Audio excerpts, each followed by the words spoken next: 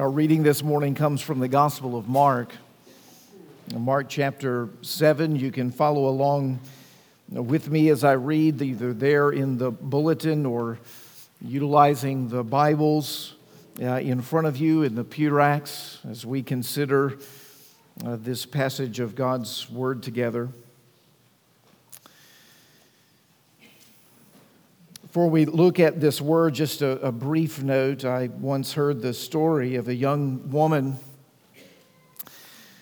She was giving testimony at a women's ministry event, not here at Cornerstone, and had come to know the Lord recently. She was in her 40s, had lived a life of separation from God, had been running in the opposite direction of anything resembling a faithful walk with the Lord, had struggled and battled addictions, had been living with multiple men at different points in her life, had lived a dissipated existence, and by God's grace and His kindness, He broke in upon her through the bearing of witness of a ministry, and through that ministry, she came to a saving knowledge of the Lord Jesus Christ, encountered Him personally, and received Him as her Savior and her Lord. And she was testifying before these women at this women's ministry event, and ladies were teared up and crying, hearing the amazing work of what God had done in her life, how He had changed her. And after the event was over and the ladies raised to their feet as they were about to exit, one of the ladies just turned to the woman next to her and she said, "Wasn't that an amazing testimony?" And the woman said, "Well, I was so distracted because her blouse did not match her pants." Right? It's this proverbial missing the forest for the trees, right? Getting caught in the things that don't matter, that we think matter, and missing the heart of the matter. This is the Pharisees in the passage we're about to look at. They're technicolor in that. And as we read through it, I want you to be careful not to put those Pharisees in a category different from yourself, but as people who struggle with very similar sins and difficulties. And that the Jesus we have come to worship today has come for the likes of us who need grace even to that depth.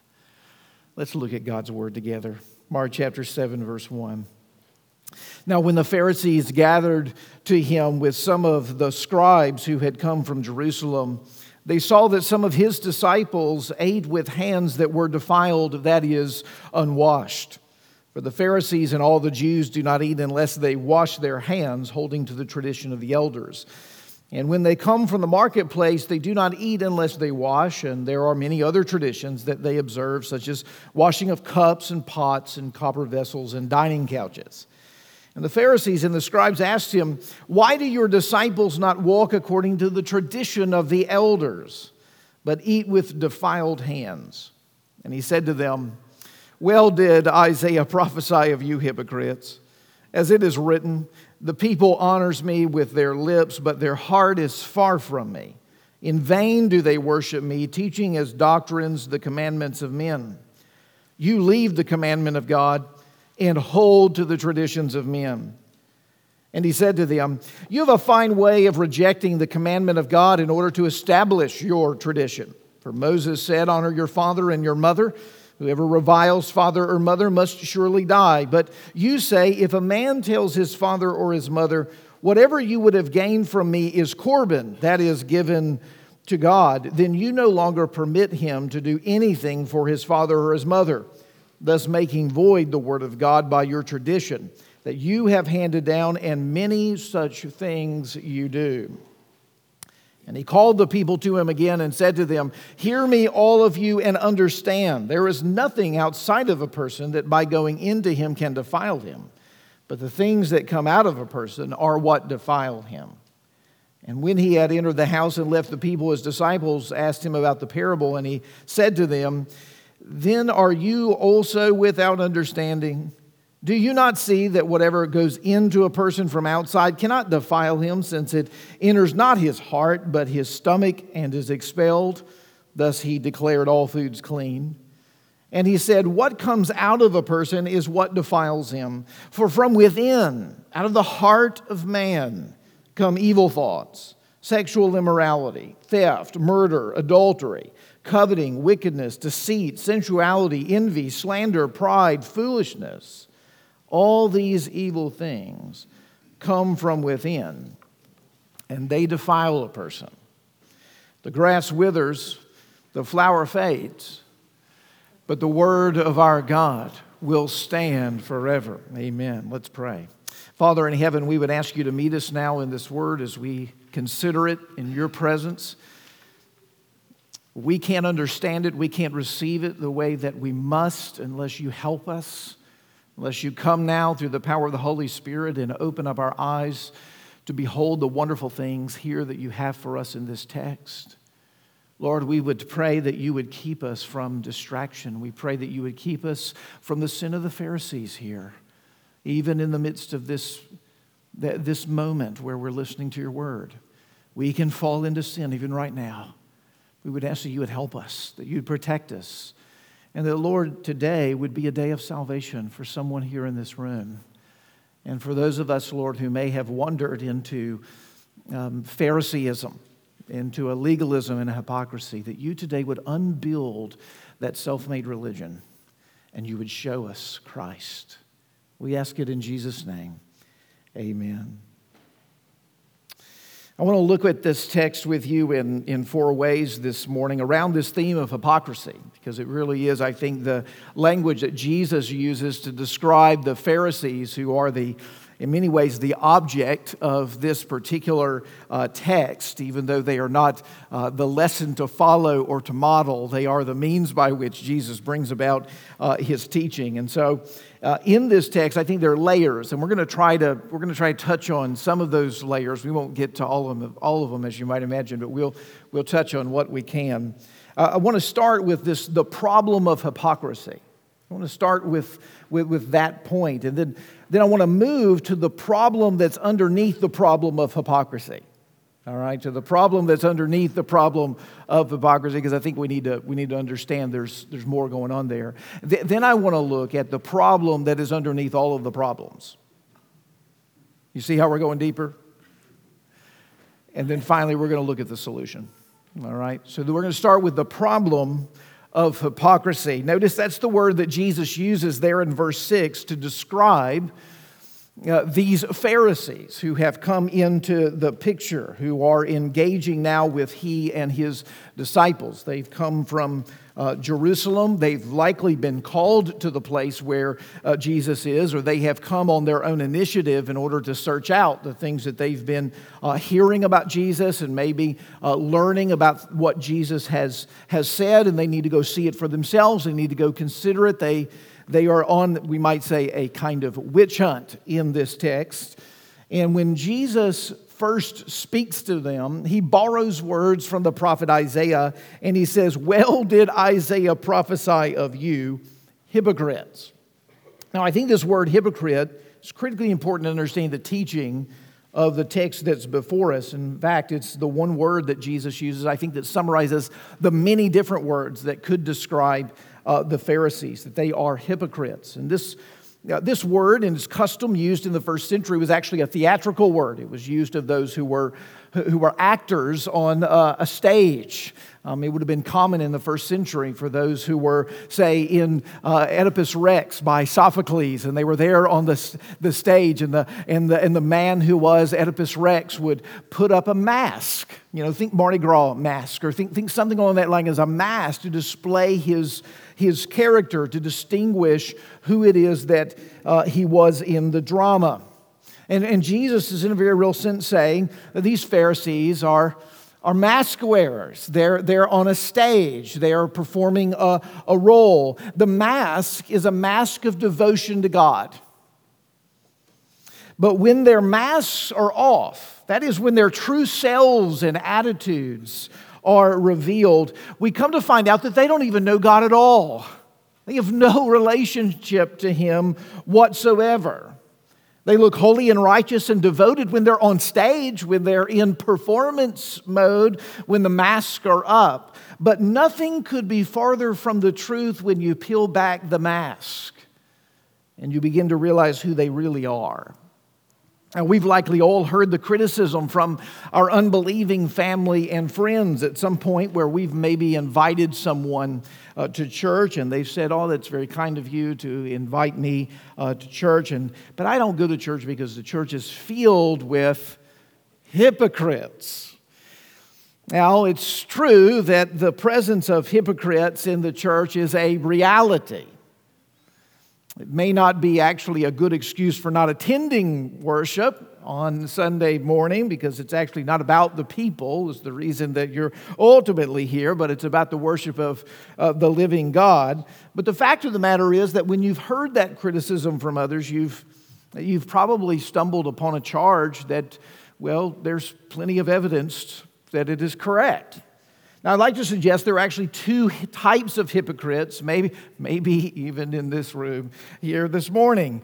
One is I'm going to call the true hypocrite. That's really the Pharisees here in the text. These are hardened, dyed-in-the-wool hypocrites, meaning these are people who have never come to a knowledge of the Lord. They have never met Jesus Christ in a saving way. They've never been genuine followers of Yahweh, the God of the Old Testament. And yet they think that they know God. And they work really hard at being good Christians, cleaning themselves up and doing all the things that Christians do and keep commands. But they've never known the joy of the Christian life. They've never experienced the freedom and the peace of what it means to be a Christian, because they've never truly imbibed the riches and the depths of God's grace. When you would ask them, what does it mean to be, are you a Christian? They would answer with some response like, "Yes, I'm trying to be." "Yeah, I'm working hard at it," which is an indication they have no idea what we're talking about, because you don't work hard at it. It's not something you actually do. These are hardened, dyed-in-the-wool hypocrites. They actually think they know God, they don't know God, and you can't convince them otherwise. But there's a lot of us in this room who are Christians who struggle with hypocrisy. Christians who struggle with hypocrisy. We love Jesus. We know Him personally and savingly. His grace is our only hope. But in our living of the Christian life, we fall into patterns of self-righteousness. We fall into patterns of self-reliant religious performance. And truth be told, more times than not, we find ourselves defaulting there throughout the week and sort of waking up on Sunday morning in the midst of the service and go, "Man, I've really missed the boat this week." But we can see it. We can see that we missed the boat. We get back in the boat, and yes, by Monday morning, we're hanging on to the edge again, right? We're struggling with hypocrisy, but we can be certain that we know the joy and the peace and the freedom of what it means to be found in Christ. And yet, there's insecurity and self-righteousness that's right at the center of our daily struggle. Over the centuries, no sin, I believe, has sunk its teeth as deep into the church and destroyed the church's witness over and over again than the sin of hypocrisy. Now, I think the question I want to ask now is, if that's the problem of this text, this problem of hypocrisy, this acting, this pretending, this lip speaking one way, heart being another, testifying to one thing, the parallel life being something different on the inside, if that's the issue, how does that happen to us? Why does this happen? How do we get there? What takes place? Well, notice that the whole narrative unfolds around the disciples eating with defiled, that is, unwashed hands. That's really the object, the focal point of verse 2. Now, some of you, because, we've been inundated with themes of washing hands for a while now. And so some of us, when we read well, I'm really grateful that the Pharisees are concerned about washing hands, right? You remember about this time a year ago, there was a lot of talk about washing hands. There's still a decent amount of talk about washing hands. And I've come to realize after being instructed a year ago how to wash my hands that I had never washed my hands as faithfully as I should have washed my hands. And that's changed over the course of this year. You get them wet for 5 seconds, and then you cover all surfaces, front and back of your hands, up to your elbow if you can. And then you scrub them, in between. You get under the nails and you do that for 20 minutes. You sing the happy birthday song, I think it is, and then you rinse them off with some clean water, and then you've finally done it, right? And then it's time to go to bed or something, You've washed your hands. That reality has been something we've been living with, and we think to ourselves, well, there's nothing wrong here with the concern of hygiene. I mean, these are just germaphobes. The Pharisees are just germaphobes, and that's the issue here. It's not the issue at all. The issue is ceremonial for them. The issue is a matter of tradition. It's a matter of tradition. Notice Mark's parenthetical comment there. Remember, Mark is writing to Gentiles who wouldn't understand this text because they don't know the Jewish mores and customs. And so in verses 3 and 4, he tells you, hey, by the way, just for those of you Gentiles who are reading this text, the Jews have all these, they have a thing about washing, okay? And washing hands certain ways, but it's not just hands, it's pots and it's pans and it's reclining couches and we could go on and on. Let me just, that's what's going on here. I don't want you to miss the thing. That what we're talking about here is human tradition, not hygiene. And how they got here was how we often get here. They studied the law. They looked at the scriptures, its belief and its promises. They reflected on its commands. They read it, they reread it, they studied it, they teased it out, they considered its implications and its applications. And what rose up around the commands was a great tradition, a way of inhabiting or practicing the law that became fused in the minds of the Pharisees with the law itself, as if they were one thing, so that the law and the tradition are treated as one. That's how they understood what was taking place here. That the tradition and the law had been woven into one. In their minds, these extra biblical beliefs and practices were actually woven so closely to the law that they had now become a litmus test for knowing whether someone was truly faithful to God. In a word, they were measuring faithfulness to God according to standards that were set by men. Which means, by implication, the basis and the focus of their religious life was not God, nor His Word, but on man and man's tradition. That's what's going on in this text. That's what's happening here. They've so connected the way they inhabit the faith and the practices that they inhabit the faith and the trappings by which the faith is inhabited. They've so married or fused those two that when they look at someone else, they judge them according to the way they do it, not according to actually what God's law actually says. Now, whenever this happens, there's more we'll say on that in a minute, but whenever this happens, there's a blindness that sets in. There's a blindness that sets in. This is really important. We begin to pick out specks in other people's eyes when we're trapped in this way of thinking, while a 2x4 is in our own eye.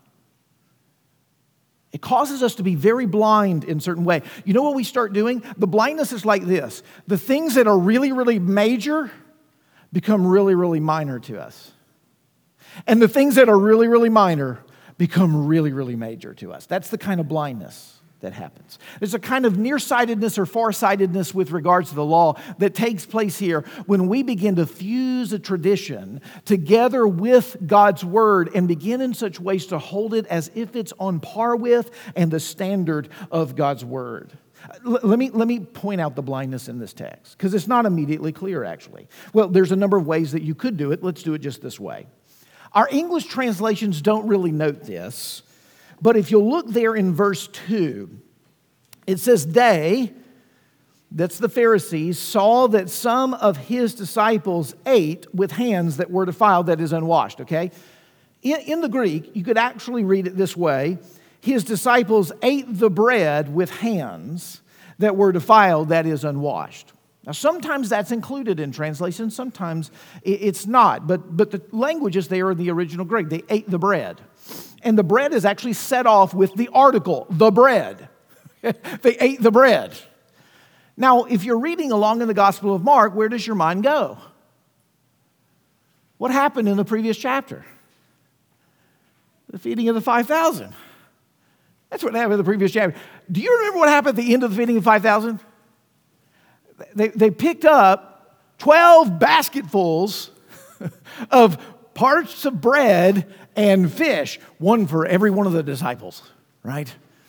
So out of those 5 loaves and 2 fish, God did an incredible miracle. They had a whole basket to themselves. And so what are the disciples doing now?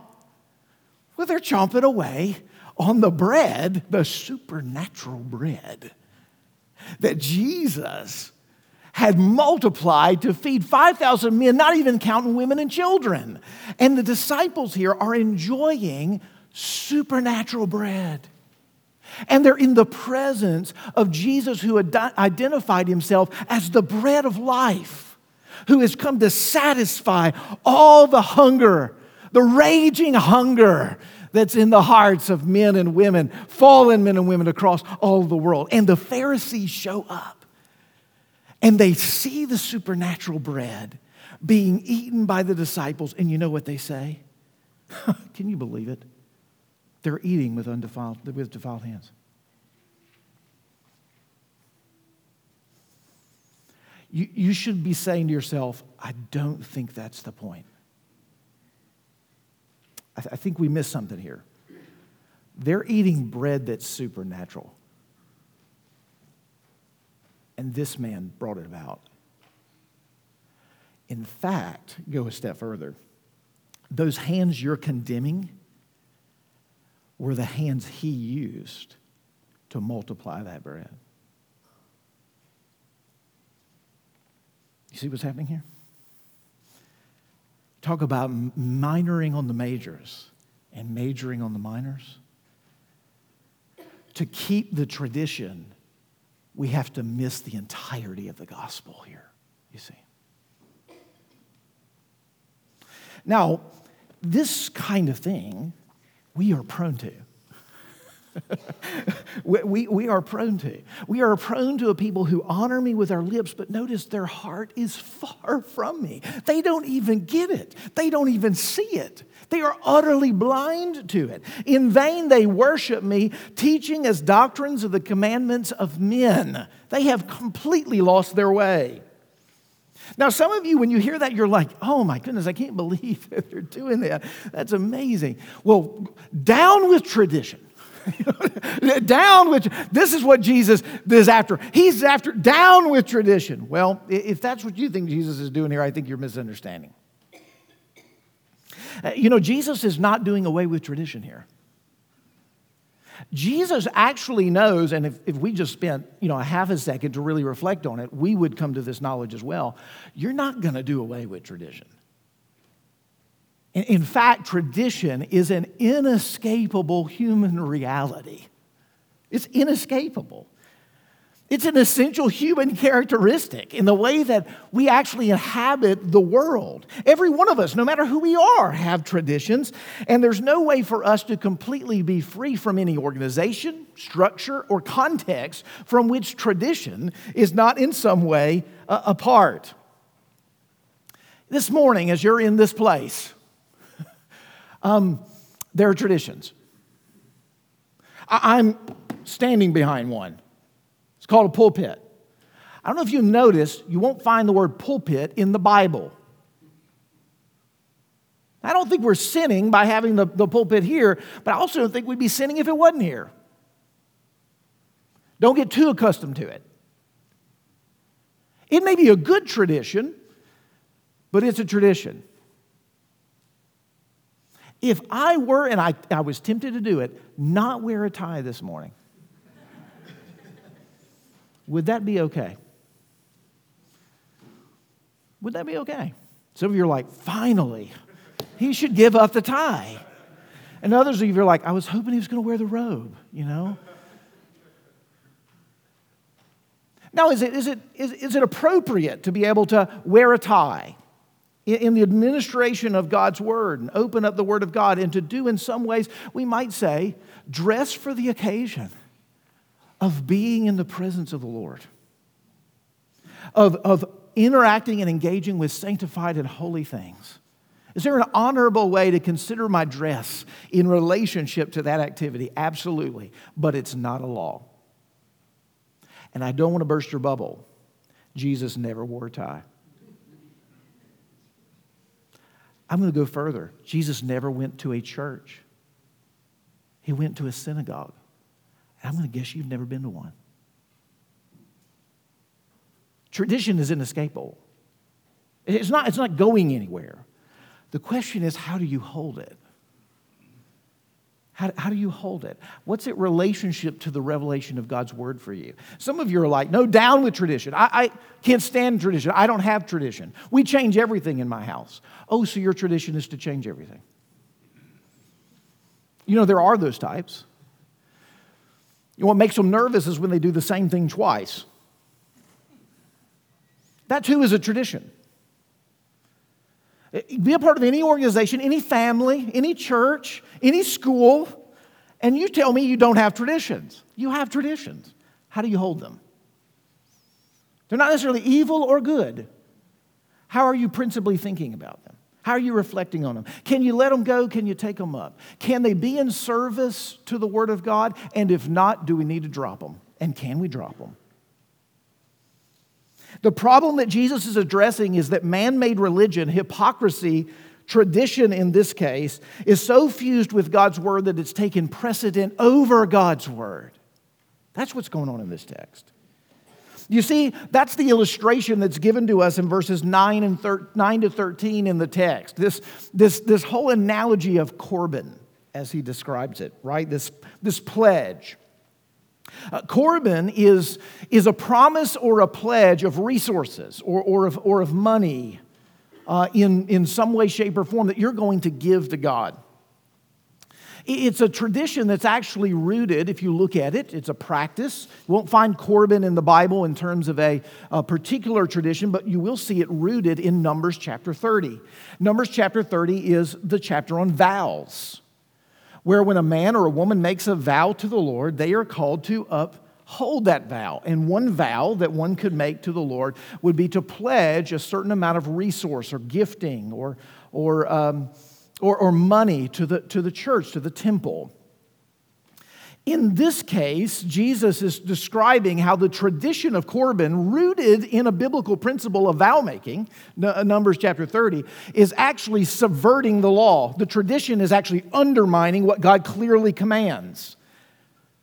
There was a bit of a slippery way to get out of having to take care of your aging parents that the Pharisees had come up with. One way to do that was for a young son or a daughter to just declare their goods Corban. Now, to declare your goods Corban meant that I pledged these things to the Lord, but it didn't mean you had to give them then right away. It's a little bit like your fundraising card. I promise at some point to give these funds to you, not now. But I can declare that these things are devoted solely to God, hold on to them, and not have to use them for anything else. You can imagine a resentful son who's like, yeah, I'm going to claim Corban over all my stuff so I don't have to give my parents anything in their latter years because they've never done me right in life, and I will look spiritually faithful at the same time. Jesus notes that the Pharisees actually used the law of Corban to bind the consciences of sons with money and resources of which their parents needed. That, let's say the scenario is like this. We claim Corban for a piece of our finances because we love God. We want to give to the mission of God, to the service of God. We're setting aside these for Corban. And then your parents' house gets hit by a tornado. And we didn't see that coming. We had set aside other funds to be able to help them down the line, but this is not going to cover it. But I've declared this Corban. Pharisees, is there any way that I could use what I've declared as Corban to serve my parents over here? No, you've given that to God. Question, Pharisees, would God be pleased with me taking the funds that I've committed to Him and using it to serve my parents. Never in the category for the Pharisees. God commands us to honor our father and our mother. Does God command Corban? No. They were taking the tradition and placing it above the command, even using it to subvert the commands. Think of what it is they're doing at core. They're saying what you commit to God is more important than what God has commanded of you. You see how that works? They had committed these resources to God. But God's command required those resources something different. You tell me which word should be upheld. God's word should be upheld, but not in a man-made religion. Not in a hypocritical religion. Do you see, they are raising man's words so above God's words and commands that even what God would command is ultimately subverted. Do you see, the problem underneath the problem of hypocrisy is placing man's tradition and man's words over and above God's words and making man the center of the religious universe rather than God. But there's a problem underneath this problem, and it's the problem of all problems. And you see, at the bottom of all of this is the problem of the heart. That's the issue. The problem of the heart. Do you see, that's where Jesus goes in verses 14 to 23, isn't it? That's what this parable is all about. He called the people to him again and he said to them, "Hear me, all of you, and understand, there is nothing outside a person that by going into him can defile him, but the things that come out of a person are what defile him." Verse 18. "And then you are also without understanding," speaking of the disciples. "Do you not see that whatever goes into a person from outside cannot defile him, since it enters not his" what? "Heart, but his stomach, and is expelled. What comes out of a person is what defiles him. For from within, out of the" what? "Heart of man come the list of sins." That's the issue here. At the end of the day, why is human words and human tradition getting more leverage than God's word and his binding commands? Because our hearts are bent towards us and not God. Our hearts are bent towards us. Self-idolatry. This is the biggest problem of all. Jesus wants us to know here, as we get to the real source of the issue, that human tradition is not really, at the end of the day, the problem. The end of the problem is how the human heart uses it, what it does with it. We have an uncanny ability to take God's good gifts and turn them into things that will destroy true religion, true faithfulness, and even other people. An uncanny ability to do this. This is why John Calvin referred to the human heart as an idol factory, always looking to serve something other than God. And if you trace the idols, no matter how they're rooted and upheld in your own life, you'll find that at the bottom of even those idols is really a service to yourself, that you're there. What Jesus wants you to know is that all of these actions, even the use of tradition in this way, even hypocrisy, all those list of sins, all those external things that are manifested, they funnel from the heart. The heart is the source from which they come. So let's think here. Is the problem of the thief the fact that his hands have a stickiness about them to pick up the things that are around him? Is that the problem with the thief? No, the problem with the thief is the thieving heart. It's the longings and the wants and the desires within him that are thinking about himself and his own satisfactions and haven't been satisfied ultimately in God, and haven't found their joy and freedom and peace there, and is looking for it in the context of the world. That's where the thief is. Ultimately, adultery is not really the source of the issue. It's a fruit sin, the way John Owen would put it. It's a fruit sin. It arises from the root of an adulterous heart, of a lustful heart, a longing heart, an unsatisfied heart, a heart that's looking for peace and freedom and joy in something other than God. You see, this is why Martin Luther would say every known sin, no matter what sin it is that we're looking at, if we trace it down to its root, we find that idolatry is at its core a longing for something other than God that we think will satisfy us. I encourage you, do a little test case in your own life. Pick that sin, even right now in your own heart and your mind, that you struggle with habitually, maybe even as a besetting sin in your life. Why is it? If you ask yourself some interrogating questions around that sin, what do I think I'm going to get if I commit that sin? What fruit do I think is going to happen? What do I think is going to click for me? What about myself begins to come into view in my own opinion if I do that thing or gain that thing? And you'll begin to find pretty soon that you're serving yourself rather than God, and you are looking at a broken cistern that is never going to satisfy your quench. The Pharisees think the problem is unwashed hands. You realize that. But Jesus is telling us, you know what? The problem is an unwashed heart. The problem is an unwashed heart. You see, this is the problem, underneath all the problems, is the issue of the heart. And this is why we need a big solution, a solution that deals with our heart.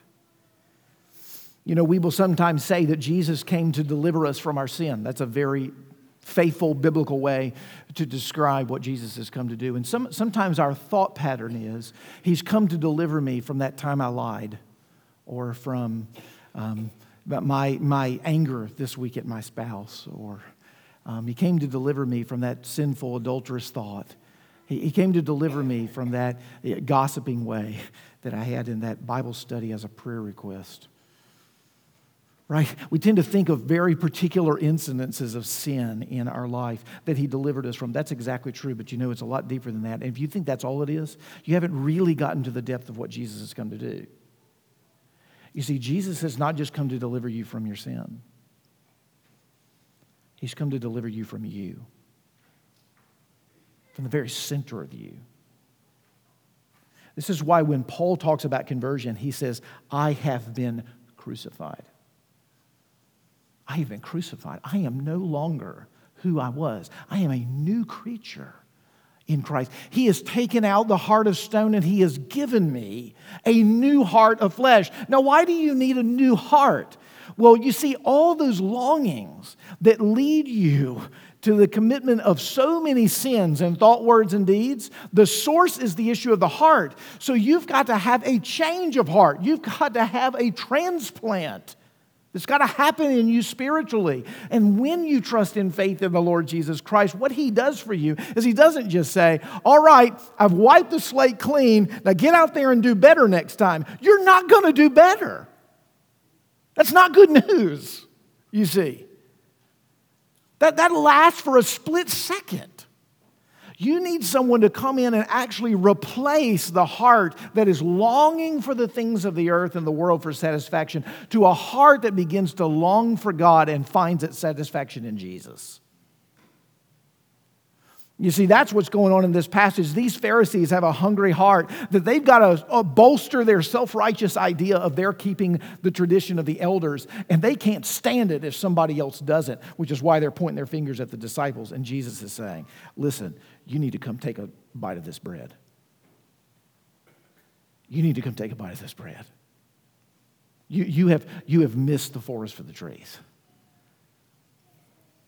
And this is why, friends, even as we look at this, right?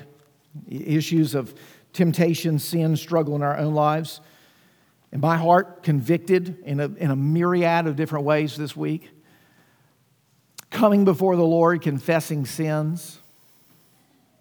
And realizing that this heart of flesh that He's given me in Christ still has a ways to go before it takes hold of everything in my life.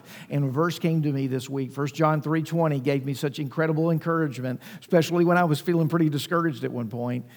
As you know, you think you're making progress in the Christian life, and then the Lord shows you all kinds of stuff. And you go, I've got a long way to go here. And He said to me, when your heart condemns you, know this, that I am greater than your heart. I am greater than your heart. That's what He says to us in 1 John 3:20.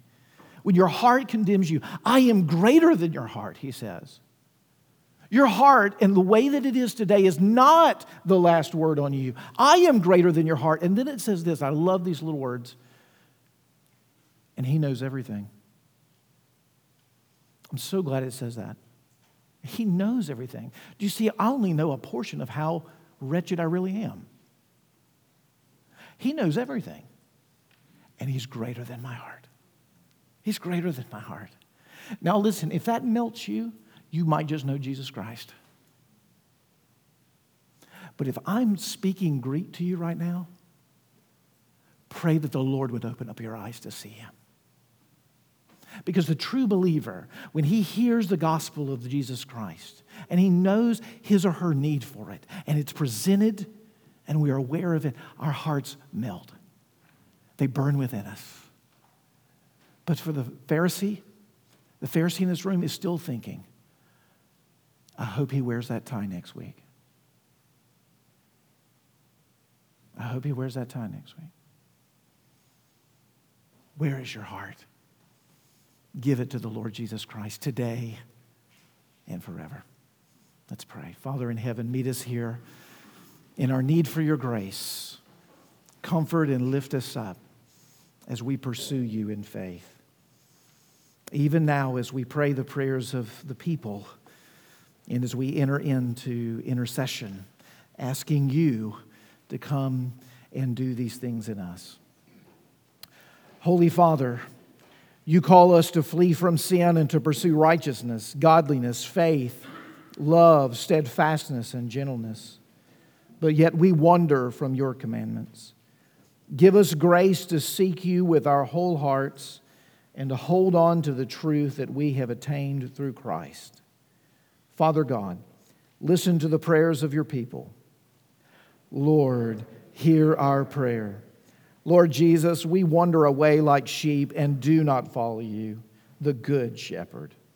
Our fear of sacrifice and the cost of following you cause us to turn away from listening to the truth and to wander into myths that support our own agenda.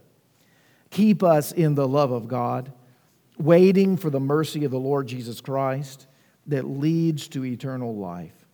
Lord Jesus, listen to the prayers of your people. Lord, hear our prayer. Holy Spirit, be our keeper and guard our hearts and minds in Christ Jesus. We are prone to wander, but give us the grace to flee youthful passions and pursue righteousness, faith, love, and peace, along with those who call on the Lord from a pure heart, and to take hold of eternal life to which we have been called. Holy Spirit, listen to the prayers of your people. Lord, hear our prayer.